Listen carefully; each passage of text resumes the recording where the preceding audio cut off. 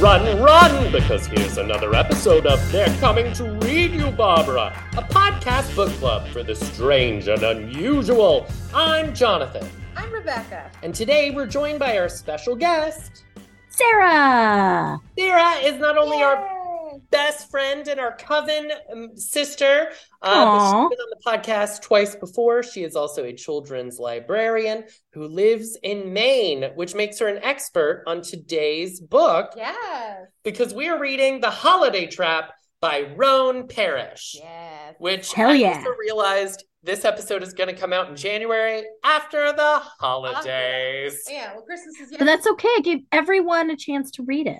That's right. Yes. So, in this romantic comedy, we're introduced to Greta and Truman, a lesbian and a gay man who decide to swap houses to escape their unfortunate circumstances for the holidays.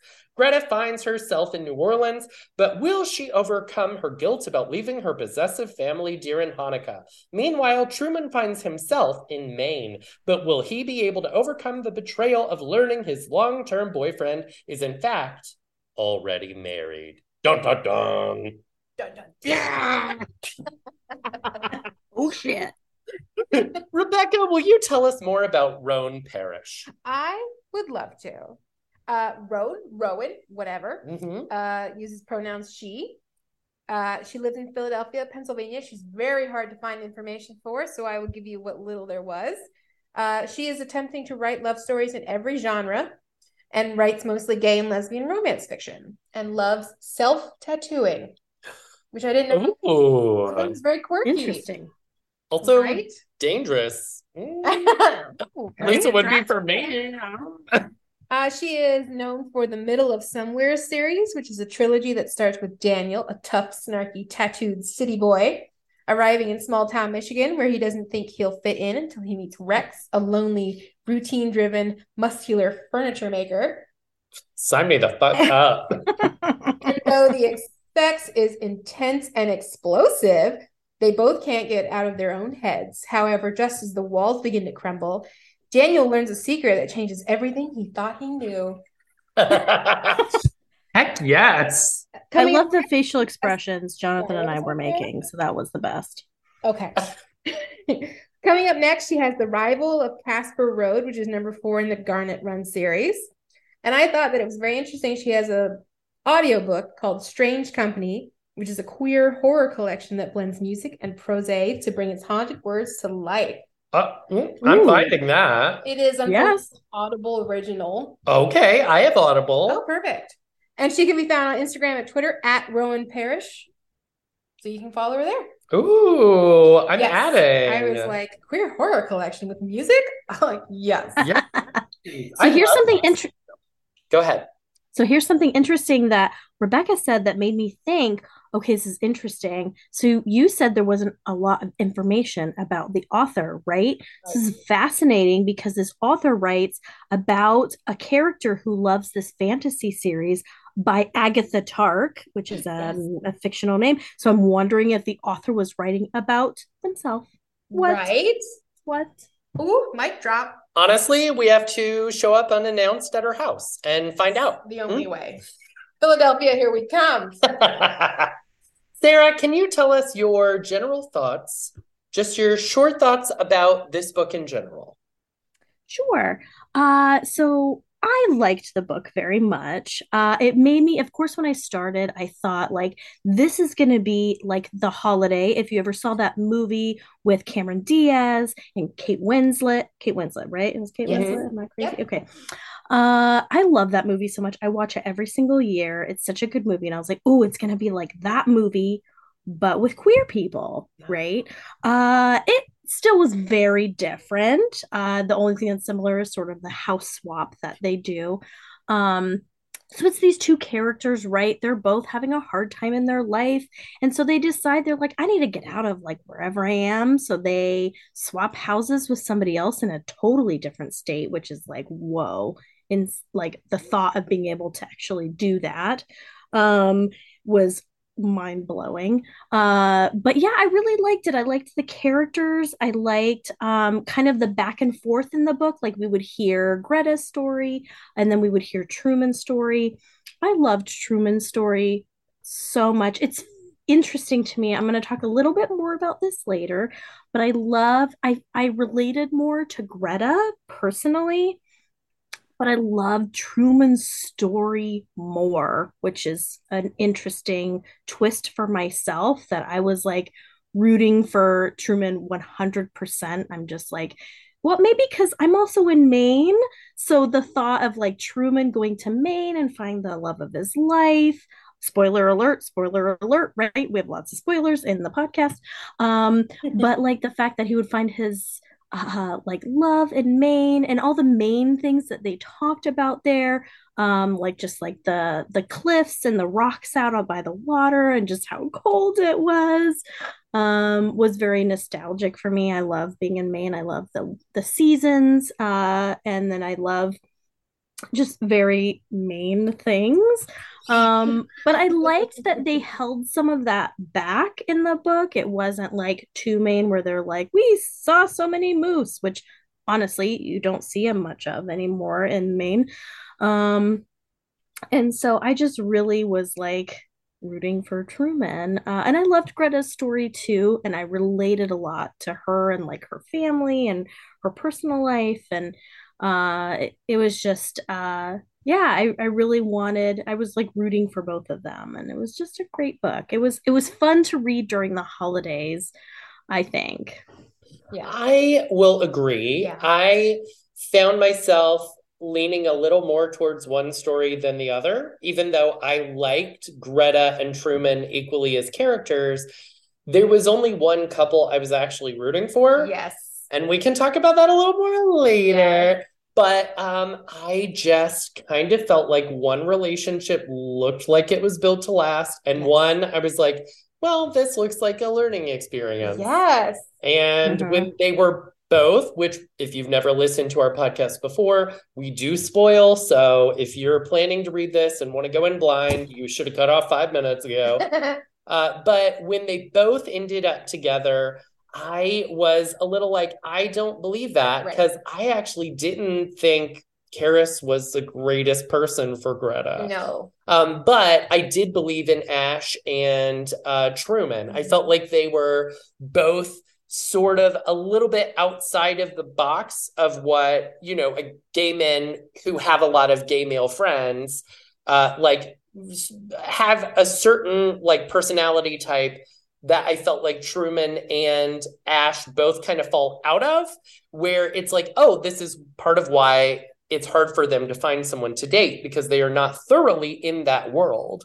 And I was like, this makes sense for them to be together. I see like the real romance and the things they managed to overcome by the end of the book felt realistic. Whereas with Greta, I was like, I feel like we have really sped past some red flags, and I don't think you guys should have ended up together. Right. However, I liked the book overall. I thought there was some really funny, snappy dialogue. I did feel like at times the book is a little bit too much of like a psychological tutorial. Like there's a little bit too much of like a self-help vibe going on, where I was like, okay, I got it. Like, I see what's going on, but like also at times it felt like the characters were being used to demonstrate lessons about relationships in a way that I almost would have preferred some of that being toned down in favor of a better story. Okay. Rebecca? I feel the opposite. Sorry. That's okay. I have, my book is flagged lots of little bookmarks because I thought that there were a lot of like one-liners that were really like impactful. Like whenever, especially Veronica was talking, who is transgender. They were talking a lot about dealing with like family members and stuff, and family not necessarily meaning like family and making your own family and stuff. So there was a lot of bits that I highlighted as things that I want to like remember about like my own friends and family and stuff like that. So I really enjoyed the book, and I think I agree with you on the Greta and Karis part.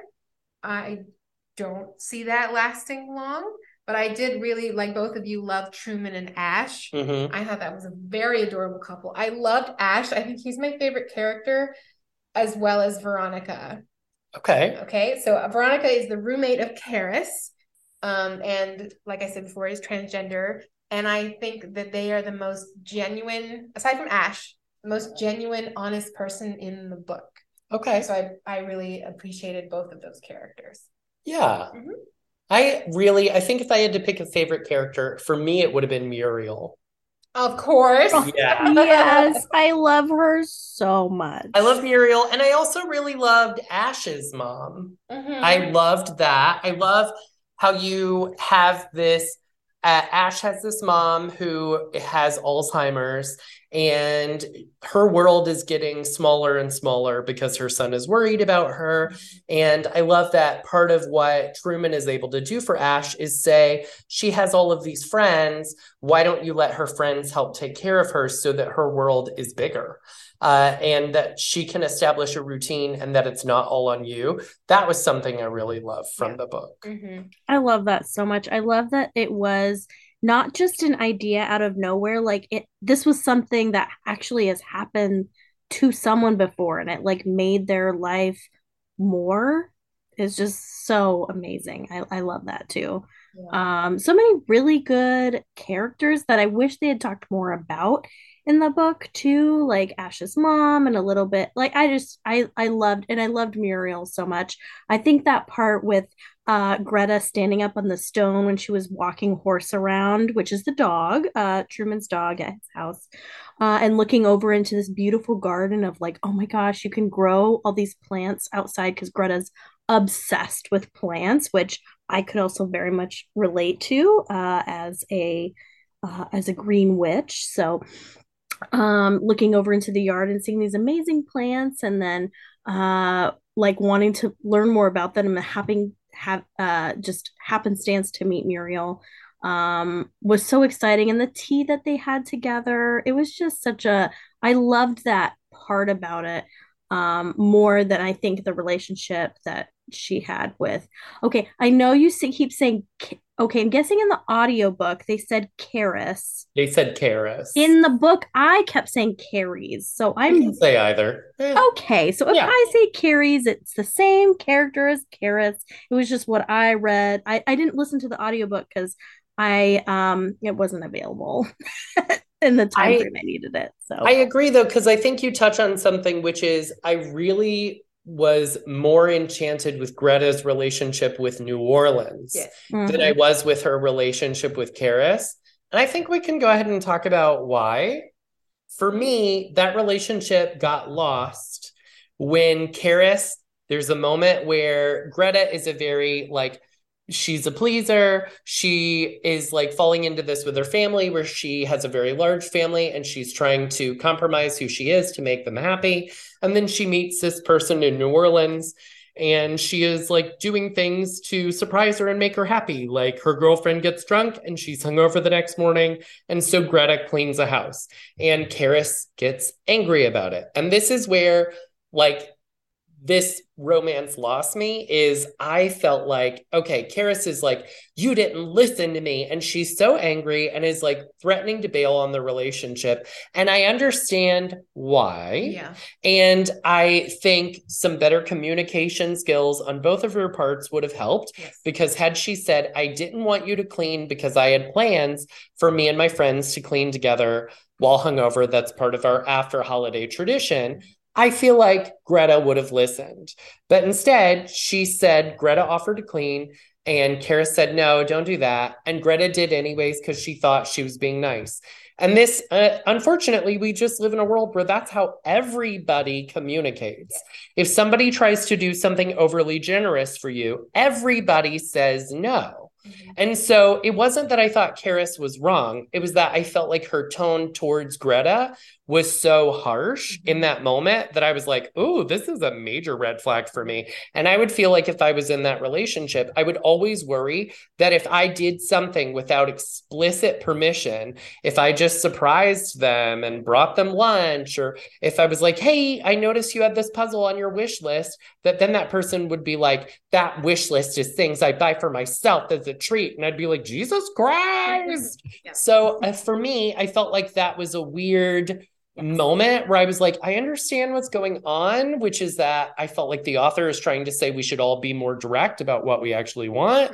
But I was like, in this instant, it felt like a bad example of what like Karis is trying to communicate. And I felt like maybe there needed to be a different example because it honestly made me uncomfortable for Greta.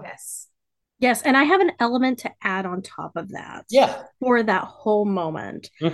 For me personally, I was more uncomfortable when it got to the part when Greta felt from that situation, the way that Carys was responding to her, that she then felt like she's like, oh, I am now have become my narcissist mother. And she was then taking it, be feeling guilty for how she reacted, because then she thought she was becoming her mother, who she has talked about in the book as being a narcissist. I have a narcissist mother. So this touches very close to home for me, where I'm like, I feel like exactly like Jonathan said, is that basically, she didn't say from the beginning what it was, like why this needed to happen in a certain way. It was just like, oh, don't, clean the house. And it's like, that's what most people say, because who wants to say, go clean my house, stupid bitch? Nobody says that shit. So I'm just like, for her to feel then so impacted by what she said, to then feel she was becoming her mother, was too much for me. And I didn't appreciate that part. I appreciate the self-reflection. Again, in my own life, I'm self-reflecting all the time to not become my mother. But that part was like just her then feeling internally guilty, hit a note for me I didn't like.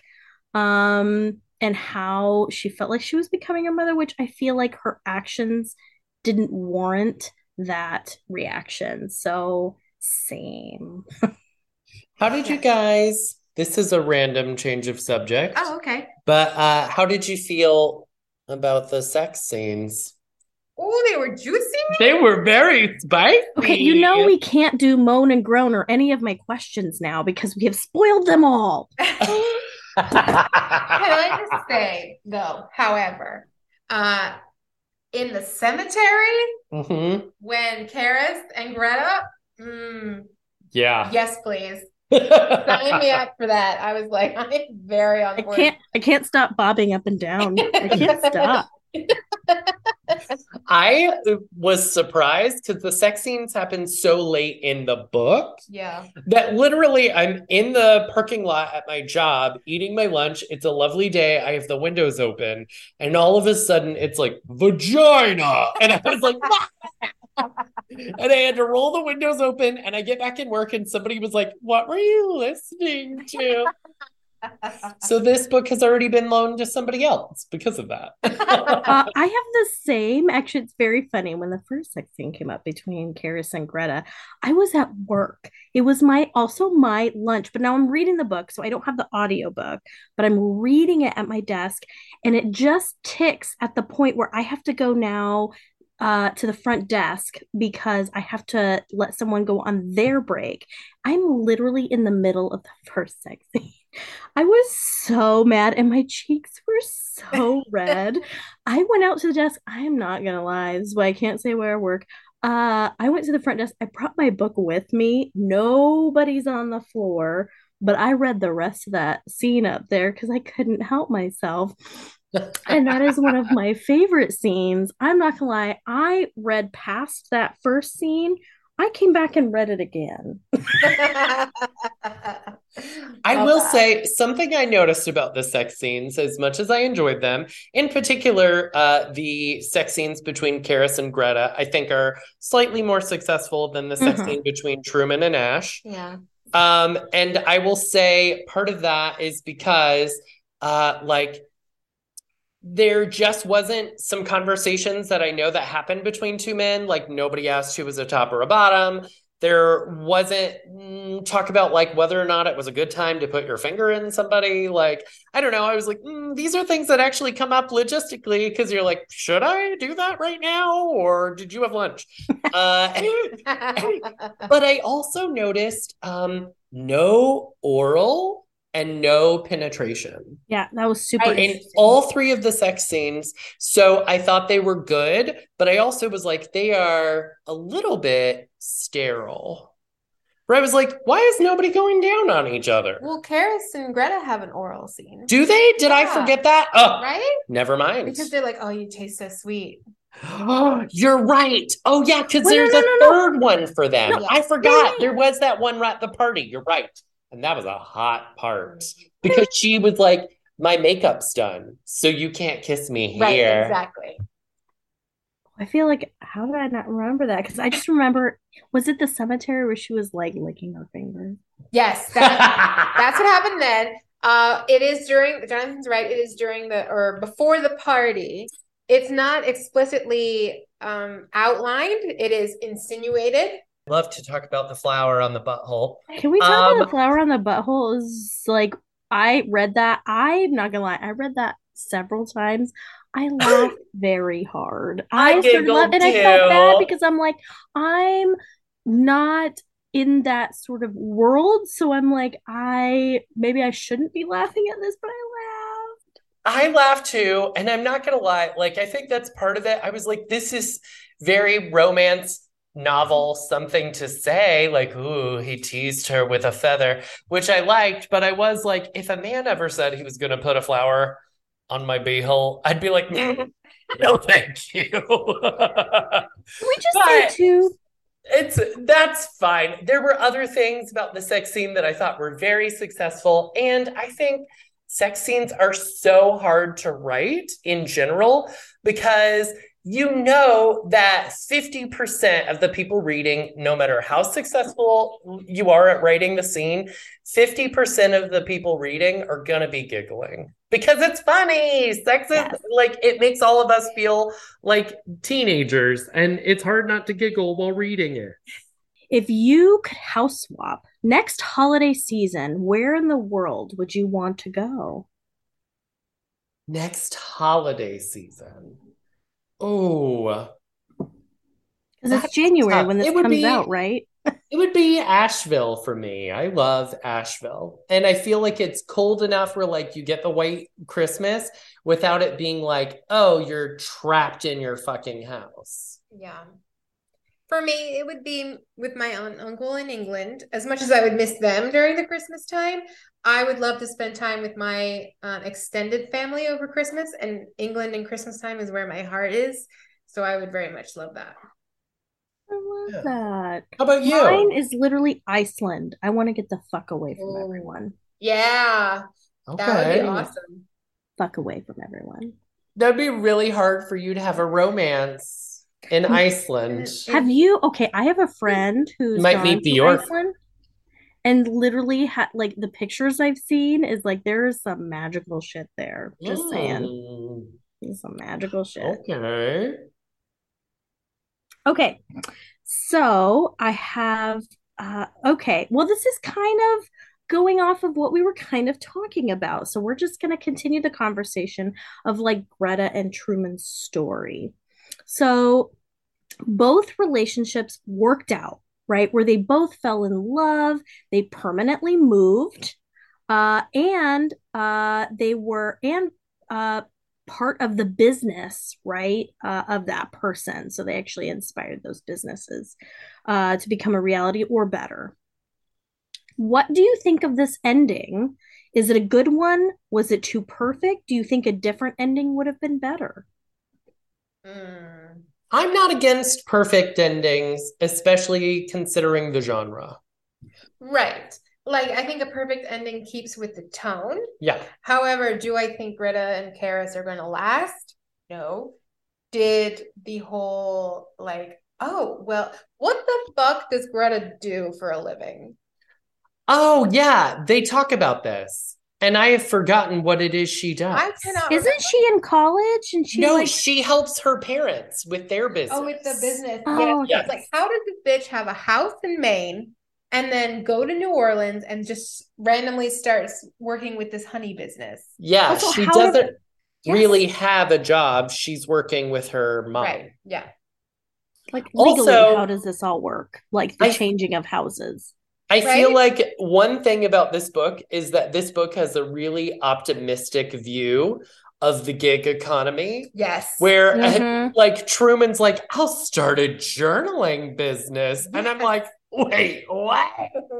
You go, what? And I'm like, is this the elder millennial in me that I want to shut that shit down and be like, I think you're going to work at Papyrus, bitch. Can I just say too, real estate, Owl's Island that they talk about, which is very funny because we don't have an Owl's Island here, but we do have Owl's Head, which is real. There's a lighthouse and everything. I'm like, you're on like almost oceanfront property.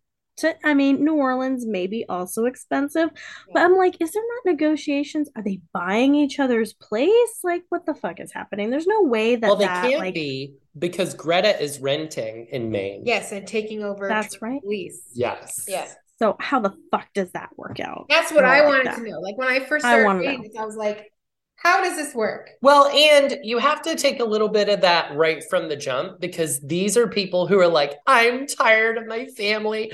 I'm going to disappear for a month. What job can you, A, do you have enough money in the bank to do that? And B, can you literally go? And I know that Truman works from home and that's great, but I was like, who has money to go anywhere for a month? Yeah, over Christmas. Right. That was wild to me. I mean, he was still working though while he was there because he could work, anywhere. I feel like Truman's story was more realistic to me with how his everything could work out. Like that made more sense to me. I think what irritated me is just the two stories were too much the same. It was like both relationships worked out. They both wanted to move permanently. They both helped out with businesses where they went. Why did it have to be so the same? Why couldn't one business be fucked up and not work? I don't know. And they still wanted to be there, but it was okay. I think that just irritated me that it was like he was so passionate about helping Ash with his business. And that was great. And that all worked out. And then I was waiting for I don't know, the cannon to blow and how real life really works. Yes. And you're right, Jonathan. It's about the genre and everything magically happening and things being happy, but that's just not life, and life sucks ass sometimes, and I just wanted to read some of that. I think for me, it wasn't even that I necessarily needed to read that, but I do think that something this book does a little bit that I don't know if it worked for me personally is it doesn't want to fall into the romance genre trope. Right. And so it tried to bring in a lot of that reality. But then it's hard to find once you start bringing in a narcissistic mother and then having to acknowledge your own faults within a relationship and then also figuring out logistics and the messiness of okay, maybe that one sister I'm not going to have a relationship with. Once you have some of this reality injected in, it's kind of hard to get back to the romance genre where everything is going to end and be and everyone lived happily ever after when you're oh, but you've already shown us some very realistic things. Yes. And so for me, I don't know if it all gelled the way I necessarily wanted. I actually think I wanted it to lean more into the romance, feel good genre. And it leaned out of it a little much for me, where sometimes I was like, well, now I'm at a really sad part. Right. I 100% agree. I feel like if it was going to be a romance. Don't bring the Alzheimer's dementia thing into it because I'm trying to feel good. And then don't be here's a little bit of that. Okay, but everything works happily ever after, because in that reality, it doesn't. So I felt a little bit taken out of the romance genre with that. And I was either be a happy story or be a mixed unhappy story. It can't just end with a perfect bow when you're dealing with someone with Alzheimer's and dementia. So yes, it was jarring where you were taken out of it and thrown back in. And I think that was the element that was kind of hard. Yeah, I think in particular, with the Alzheimer's, it's hard to make it end happily when we know how that disease is going to progress. Exactly. Yeah. And if there is going to be this mix of unhappy and happy, I felt like it would have made more sense to have one of the relationships not work out. Correct. Okay, Sarah, Your next question, please. Okay. So, characters in the book are queer, trans, and gender nonconforming, which is what we've kind of talked about a little bit. So, in your opinion, was this book a good representation of a queer community? And was there a character that you could relate more than others? I know we've kind of talked a little bit about that, but if you could elaborate. I think it was. I think it did like there was a good representation not only of like the different identities within the queer community, but it was like a nice positive version of a queer community. Yeah. Like one I wish I could find, but also then when I think about it, I'm like, oh yeah, I have you guys. You're my queer community and you're lovely. And so I did appreciate that. I do feel like it's a very different queer community, in particular for Truman and Ash. Neither of them have like a gay gaggle who do brunch and are catty with each other, which is something that is also stereotypical, but also realistic. A lot of gay men I know, that is their queer community, and it doesn't seem to necessarily always be positive. So I was glad that this book gave a different kind of queer community that was more about like family and being one another's family when your own family doesn't work for you. Yes, exactly. I can't speak a lot for the queer community, but I do feel like it was a very well-rounded representation of the different aspects of queer community. So I appreciated that. And I do feel like everything was, as far as I'm concerned, represented well. So yeah, I don't know if that makes sense. I liked it. Like I would have wanted, in particular, I would have wanted to be in that queer friend group in New Orleans. Oh my God, yes. Yeah. With Veronica and Helen, yes.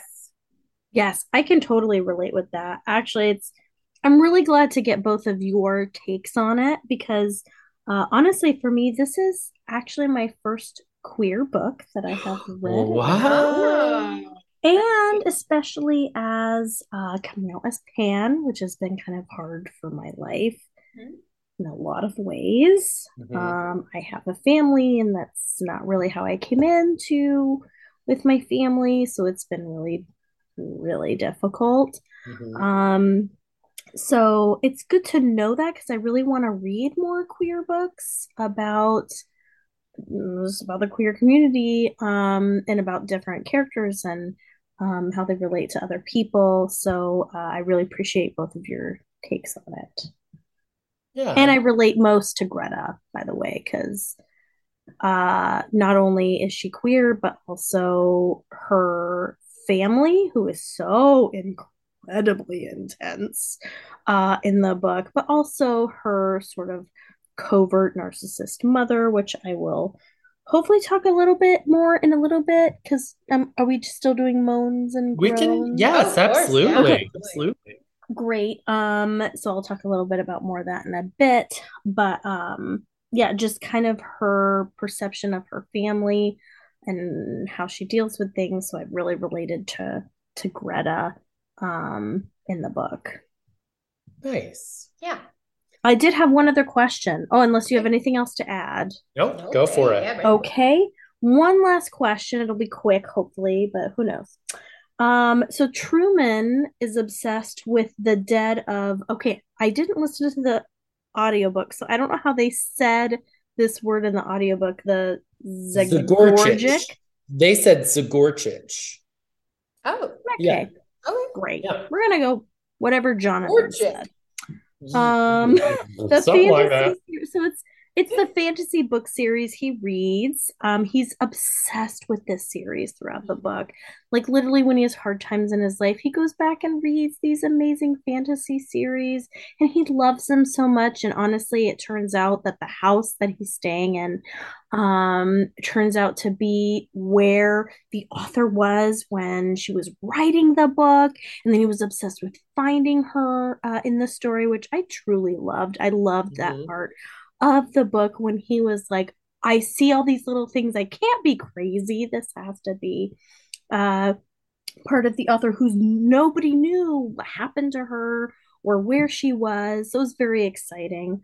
And he ends up meeting her at the end of the book, which is really cool. I did find it a little bit of an odd element of the book, just because of her reaction. I get it as an author. Sometimes you don't want people to just ring your doorbell, but it was a little bit of an odd element for me. I found that odd, but that is probably one of my favorite scenes. Yeah. Because I think it is very realistic. Yes. In that it wasn't going to go well. Right. Like what she was going to get out of it was always different than what he was going to get out of it, because obviously she doesn't want to meet. It's not like she was going to totally change her personality because one fan showed up. So I thought that was handled really well. And I really liked that scene because it was like the book for me, I had already like decided like, okay, the romance, like expectations are out the window a little bit. And so I was already like, this scene is probably going to be more realistic than it would be if the author of Bridgerton was writing it, you know? And so I really liked it because I was like, this is probably exactly how that would go, and probably a best case scenario of how that would go. Yes, indeed. So especially because she's like, how in the world did you find me? You know, like it was just a whole element of a lot of people and him trying to find her. I did like that element. It still felt a little outside of like, where does this book fit? But I totally understand that interpretation. Absolutely. But my question is, so is there a book or series that has been important to you throughout your life? That was the question. I am so glad you asked this, because I think as a Harry Potter fan, we all see the correlation between the author and the book, and how Agatha Tark says that the book series is no longer hers, it belongs to the fans. And I think that that is a message for Harry Potter fans, because we will no longer acknowledge the author of the book series, even though it meant so much to us as we were growing up and reading the books. The author is trying to do everything that they possibly can to ruin it. And I think the fans own the series now. It has become larger than the author, because it means so much to so many people, that now Harry Potter is ours, not theirs. Damn, Rebecca, that was beautifully said. I feel exactly the same way.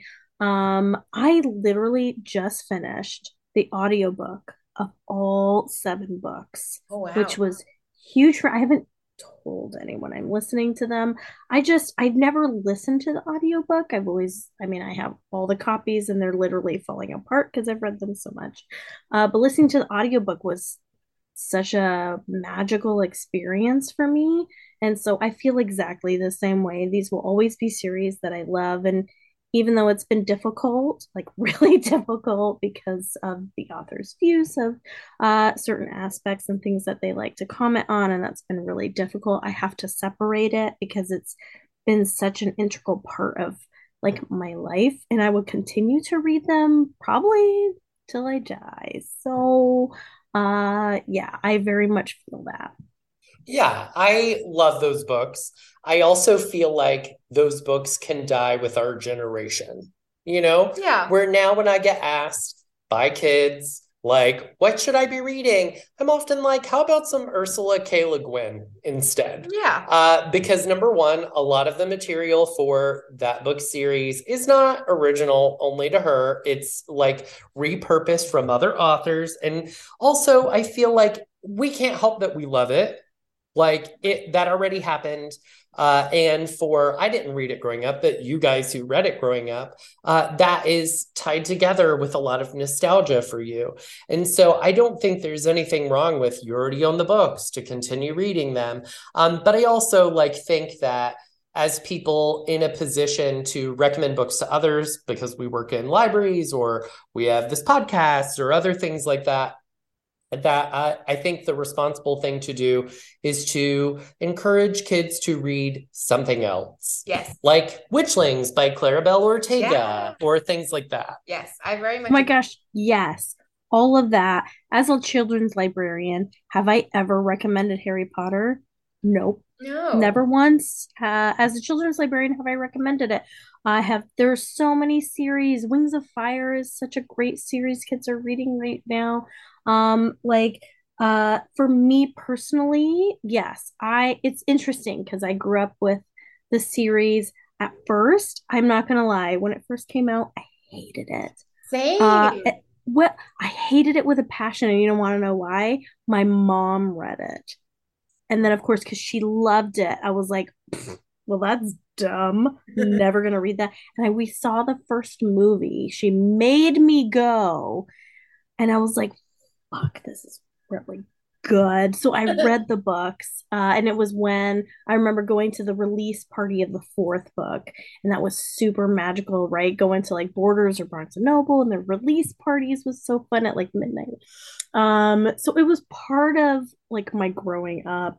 But it's not like that for kids now. There's like these amazing books coming out, an amazing series that I recommend to kids, far beyond what I personally like, which is, I think, a mark of a good librarian. Is it's not about what you personally think; it's about what kids love reading today, but also about the current climate that you're in, an environment, or even the community that you're growing up in. So I think there's a lot of different factors there. I also think a lot of people who work with kids, they forget that the goal isn't to regurgitate your own childhood and make them read the things that you loved as a kid. And so our generation, we were made in school to read Laura Ingalls Wilder, even though even when we were kids, we knew the problematic elements of those books. And it's not that they're not good books. They're very entertaining to read and they're very interesting from a historical perspective. But if you know that like time has already passed, you know the problematic elements with the books. And in regards to Harry Potter, not only do we know her personal views, but we can also start to peel apart the books and recognize what's problematic about the books. Yes, very much so. And so if you know that, there's not a need to recreate and have somebody else carry on the same things that you care about when you know that they don't necessarily serve the future. Yeah. And I think it's important when recommending or requiring that kids read certain books to know that those books serve the future. Yes. So very well put. So Jonathan, not to stray too much off track, I just want to make sure to give you an opportunity to talk about a book or a series that you really have resonated with throughout your life. I think for me, I grew up reading like really grown-up books. And so for me, one of the a book that I read as an early teenager that really shook me was A Single Man by Christopher Isherwood. So it's not a series, but that book had a lot of personal significance for me. And that's another book where you kind of have to separate, the artist from the art, because Christopher Isherwood had a questionable relationship with Don McCarty, who was decades younger than him. But it talked a lot about being gay and aging. And I remember reading that as a teenager and it really shaping some of my views about aging, even at an early age where I was suddenly thinking about what is it going to be like to be 60? And what if I don't have a partner at that age and things like that? And so it has a lot to say about loneliness. And I've really carried that book with me through a lot of phases in my life where I come back to it often. And it's a very melancholy book, but also there's something kind of nice about reading something melancholy when you also struggle with depression, because there is something nice about having those feelings acknowledged. Yes, absolutely. So, yeah. So let's talk about if The Holiday Trap was a movie. Okay. Who would you cast in the movie? Dun dun.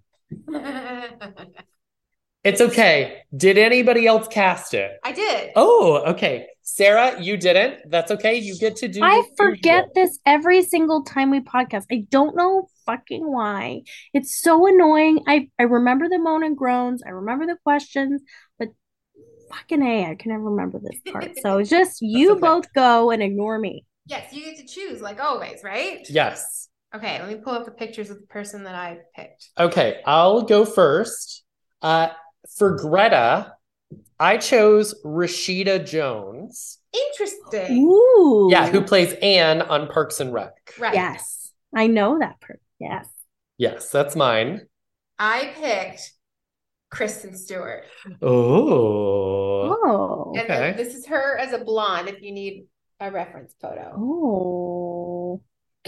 Do I get to be the decider in this one Yes. again? Yes. Is it Oh, Rashida or is it Kristen Stewart? Because Kristen Stewart gives off a little bit of a tomboy vibe. Yeah. She's blonde. Her eyes are brown, but that doesn't matter. Okay. And she has contacts. Yeah, I think Kristen Stewart for sure.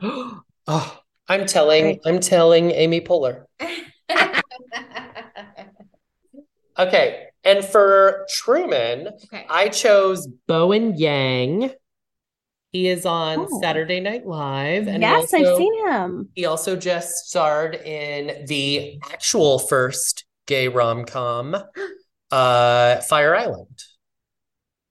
Okay, hold on, because I'm currently looking up. I don't know his name. Okay. Did you watch Wednesday, Sarah? No, I've been wanting to. You'll like it. It's good. The coffee boy's name? Oh, yeah, the barista. Barista. What? That's not his name. That's just his title. Tyler Galpin? Is that him? Tyler Galpin. Anyway, that's who I chose. I'm going to show him. Oh, he's cutie. For Truman? Wait. Pull it up. Up a little bit. I'm getting a glare. It's a glare. Trust me, he's cute. Here we go. He's got like light brown, blondish hair and big doe eyes. And... Here we go. Oh, there you go. Oh, it's gone. Oh. Yes. Okay. Yeah, Tyler Galpin. that one.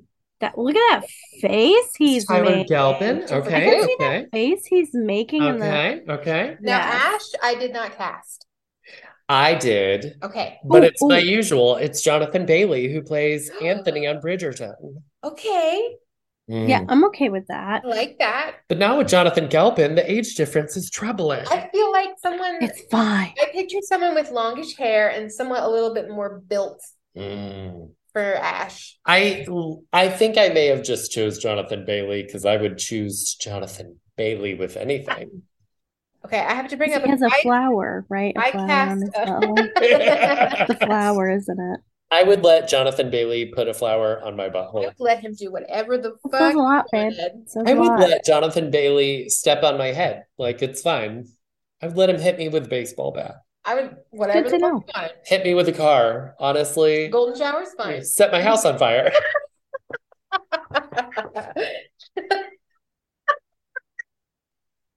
Okay.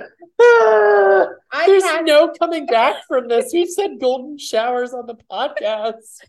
I cast Karis. Did you cast Karis? Yes, I did. Okay, for Karis, I cast the comedian Michelle Buteau. Oh, yes. Oh, I love her. Do you see her? Yes, I do. Yeah. She is so hot and so funny. Okay, I chose Natalie Emmanuel, who's from the movie The Invitation and also from Game of Thrones. But I agree. I think it's Michelle Buteau. Okay. Yeah, it's Michelle for sure. Great. Michelle win. What? Michelle win. Rebecca win. Thank you. That's it. I only cast the main four. Oh, well, for Helen, I pictured MJ Rodriguez from Pose. Oh. Wait, who is this? Love that. Helen? Oh, yes. 100%. I love that. Yes. And then for Muriel, I Muriel. pictured a funky version of Helen Mirren. Okay. Oh. I can see that. Or like a Lily Tomlin. Yeah. Oh, I love Lily But Tomlin. I picture someone a little bit cute. more graceful than, like, Okay. not that Lily Tomlin's not graceful, but somebody who's got a little bit more, like, Spunk. Jane Fonda. Right? I can see that. I can see that. I love that. And that was all I casted.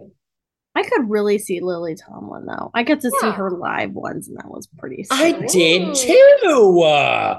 I saw her live. Yeah. Jealous. That was very fun. And nobody knew you were Pan and you wanted to see Lily Tomlin live?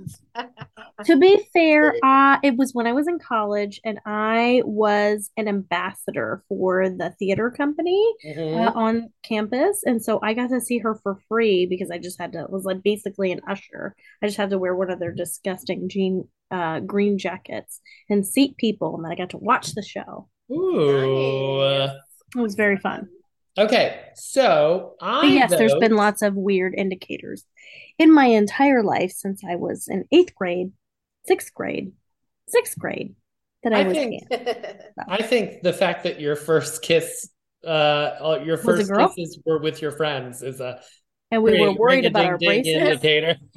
Yeah. Mm-hmm. Yeah. Come on, Allison. Let's practice again. We want to be experts. It wasn't even a practice. It was just, I don't know. It's okay. In high school, no, middle school. This is middle school. There was this kid named Chris Barton. I'm gonna say his whole name.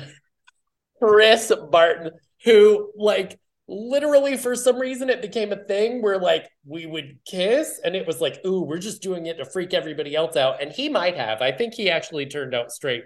But I was like every day I'd be like, let's freak him out again. Let's freak him out. And I was like, wait, this is real love, right? I'm gonna have to cut this episode up. It's okay. It's okay. Cutting out that name, and I'm cutting out golden showers and flower on the butthole. I'm not cutting any of that. You can't. What if he finds me and this is my meet cute? No cutting out the flower on the butthole. It's a real thing that happened. Let it the hashtag. Let it grow. Let it grow. Let it grow. Let it grow. Okay, I have a game for you guys. Great. Oh, that's right. This, that, or the other. This, that, or the other. This, that, or the other. Okay. And I'm going to name something. And it is either a carnivorous plant, because Greta grows carnivorous plants. Oh, shit. It is a font, because Truman is a bullet journaler and loves fonts. Okay. Or it's an author's secret pen name. Okay. Ready? Okay. All right. The first one is Currer Bell. Is it a font, a carnivorous plant, or an author's secret pen name? I feel like it's a carnivorous plant. Okay, Sarah says carnivorous plant. Rebecca says author. Rebecca gets the point. It is Charlotte Bronte's pen name. Ooh. Yes, it's Charlotte Bronte's pen name is Currer Bell. I should have known that. Okay, ready? Number 2, Drosera capensis. Is it an author, a font, or a plant? Drosera capensis. Sarah says plant. I say plant. It is a plant. It is shaped like a rosette, and this plant will curl its tentacles in if an unlucky fly should land on its appendage. So its fingers almost look like the Grinch fingers, and it curls them in. Yeah. That's weird. I'm going to guess plant every time and just hope I hit something. Okay. There you go. That's how you take your standardized test. Just A, it's A, true. A. C all the way down. C. There you go. Bachman. That's a font. It is Richard Bachman is actually Stephen King's pen name. Bullshit. He really I almost picked author, but Rebecca seems so like, yes, I'm gonna go on the Rebecca train. Don't listen to me. He released Rage and Thinner under that pen name. Interesting. Okay. Bodoni.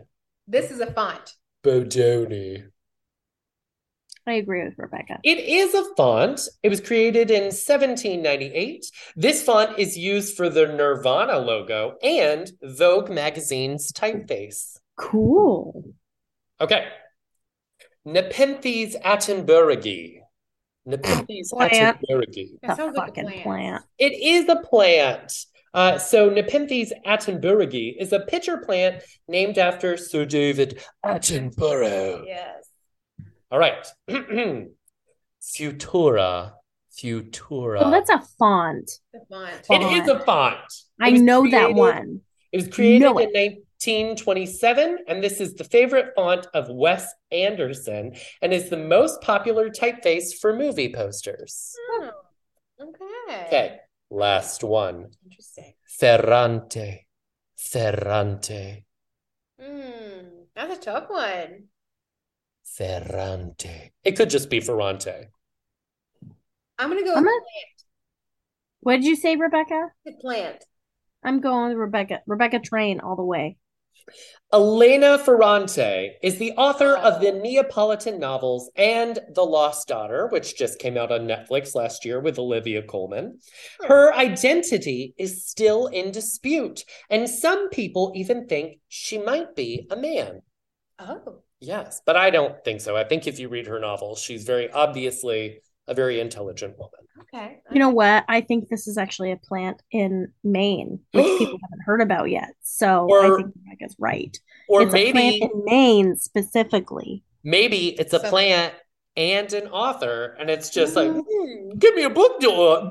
Like Agatha Tark, you don't know that they lived and worked here, so it's totally possible. And it writes in its own original font, named after itself. So in blood. In blood. Okay, everybody, we're going to go over our moan and our groan. Right. Okay, Sarah, please go first. Okay, I have several for each. I'm very sorry. Oh my God, narrow it down. We only have 8 minutes left. It's fine. Okay. First is the sex scene with Greta and Carrie's. I had to go back and read again and again and again. Oh. Did I sing once?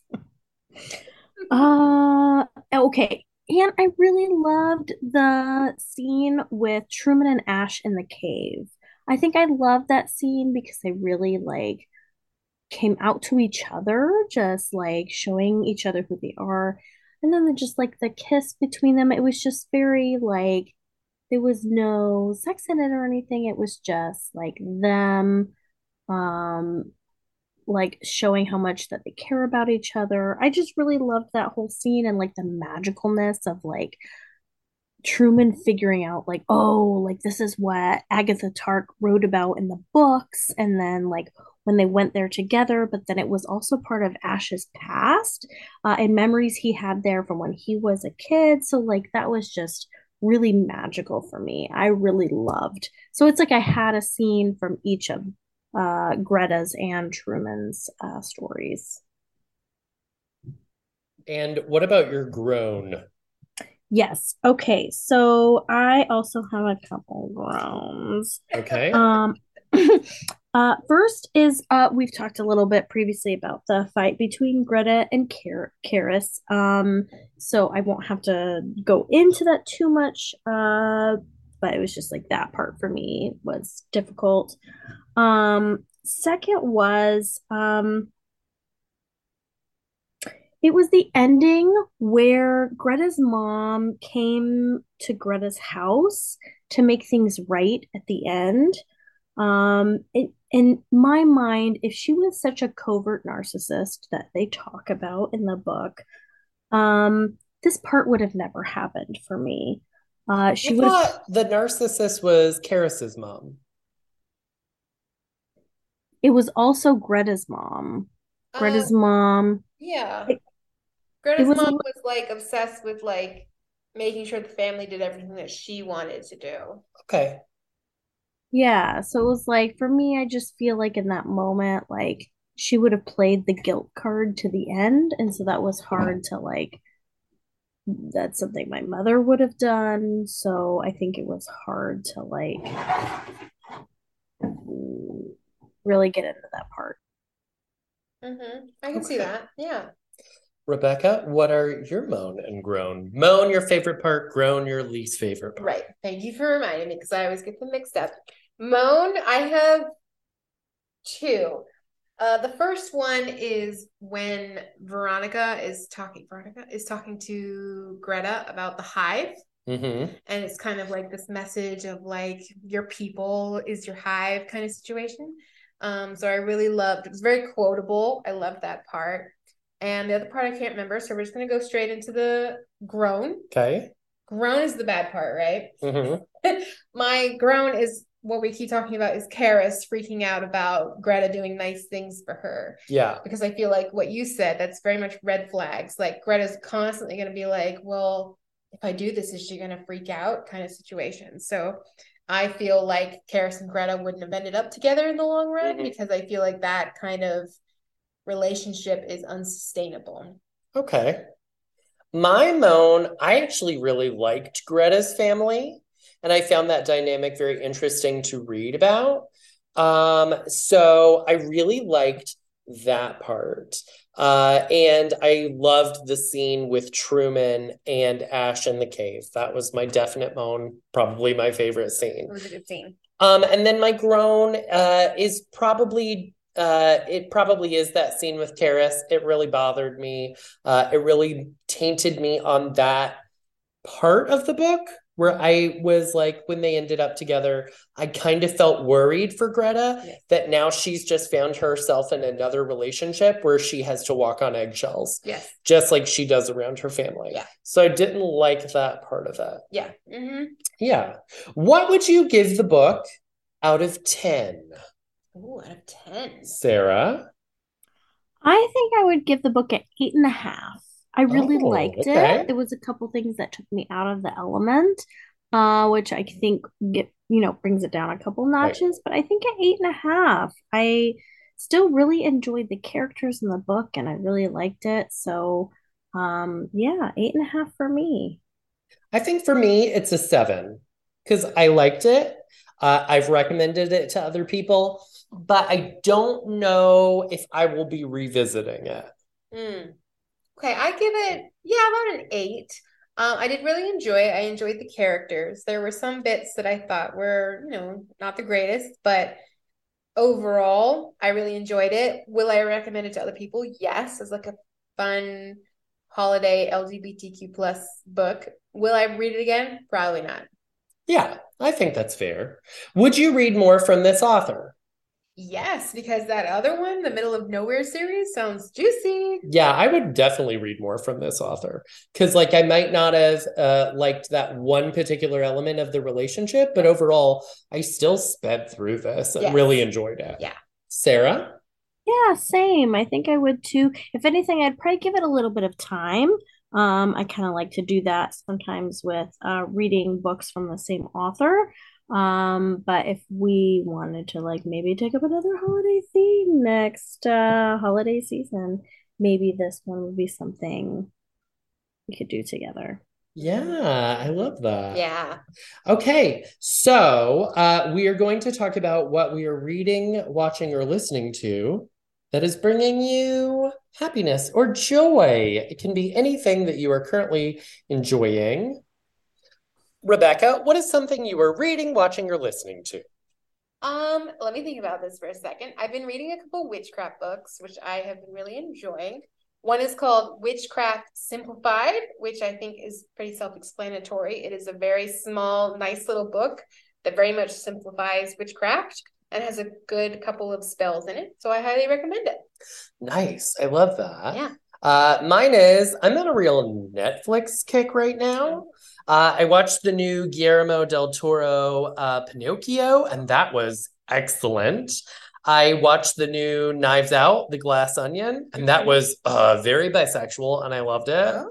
Yes, high queer energy. Janelle Monáe is amazing. Nice. I also think a strong argument could be made that Benoit Blanc is homosexual in this film. It's very good. I don't know who Benoit Blanc is. He's Daniel Craig's character. Oh. Yes. Yeah. And then the other one, I just watched the Matilda musical. Was it good? It was so good. Aww. The music was excellent. And the story was very good. I thought Emma Thompson would be the highlight.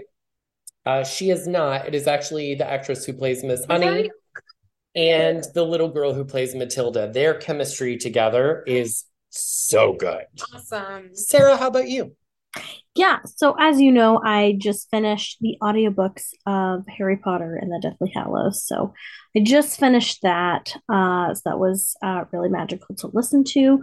But I'm still in the middle of The Once and Future Witches by Alex Harrow. I had to put that on hold while I was actually reading the book for this podcast. So I'm hoping to really get back into it because I'm really, really enjoying it. It's Yeah. very similar to Practical Magic with by Alice Hoffman, which of course we all loved and got tattoos by. But it's similar, but not so similar that I feel like it's trying to be Alice Hoffman. So I'm really enjoying reading it. So I'm excited to get back into that book. Um, but on the side, I'm also reading The Hearth Witch's Year, which is a great book. It's rituals, recipes, and remedies through the seasons by Anna Franklin. I picked it up from an adorable little bookstore when I went to a library conference. So it's got some really great spells in there, but also, like I said, recipes and remedies. And I like that it's broken up by season, so I can actually go to like that specific month of the year and be like, ooh, this is something I could do during like December or January. So I really liked that aspect of it. I love That's that. awesome. I have to ask, did you listen to the American or the English audiobook of Harry Potter? Oh, I listened to the British. It was Jim Dale. Okay. All There's an right. American one? The American one is actually Jim Dale. The English one Oh, is Stephen Fry. okay, okay. This is fascinating that you say this. I, to the deepest part of my soul, I love Stephen Fry so much. I have both audiobooks at my library, actually. I have Stephen Fry's and Jim Dale's. Um, if I had, so I listened to the audiobook through Cloud Library, through my library. Stephen Fry's version was not available on Cloud Library, even purchasing. So I do all the purchasing for children's books on Cloud Library through my library. If I could purchase Stephen Fry's books through Cloud Library, I would, but they're not even available, which makes me sad. It took me a while to get used to the Jim Dale version of Mhm. Harry Potter. I think he does a great job. Would I have preferred Stephen Fry? Yes, I love his voice so much. He also did the voice of Pocoyo. If you've ever watched that silly children's show, it's on like net. I think I don't know if it's on Netflix anymore or Hulu, but anyway, he doesn't. It's very cute. Um, I love Stephen Fry, and I've actually heard like bits about like him recording the books for like recording the series. And so I really would love to have listened to him. I would have to get the CDs through my library to listen to in my car, which I've thought about doing. I think Jim Dale does fine. I just his voice for Hermione drives me crazy. Yes, exactly. It's just like Harry. it Harry, Harry. Harry. I am a hardcore Jim Dale. I loved Jim Dale. Okay. I like picked out a version with Stephen Fry, and I was like, oh, that's not what I wanted. Oh, And I returned it because I actually really like his okay. Harry. Harry. I hate it. I think it was just like it made her seem a little silly, which she's just such a When like she says, "Oh, Ron,"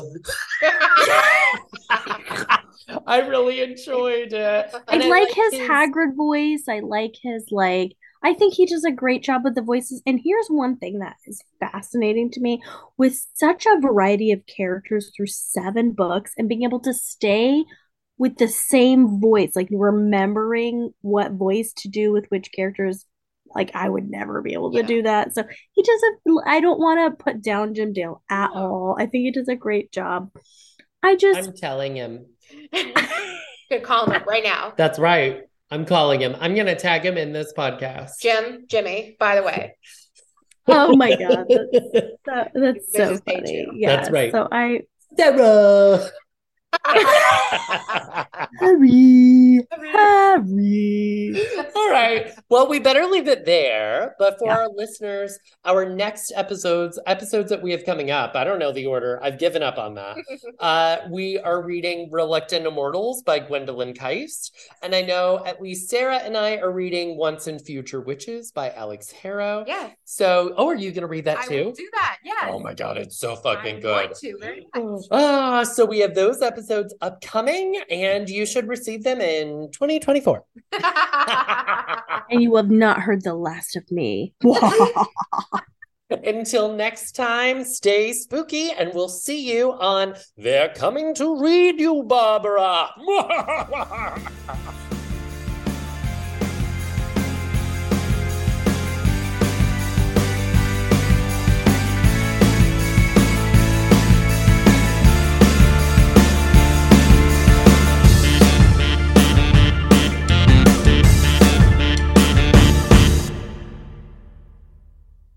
The music for They're Coming to Read You, Barbara comes from Eric Matthias at www.soundimage.org.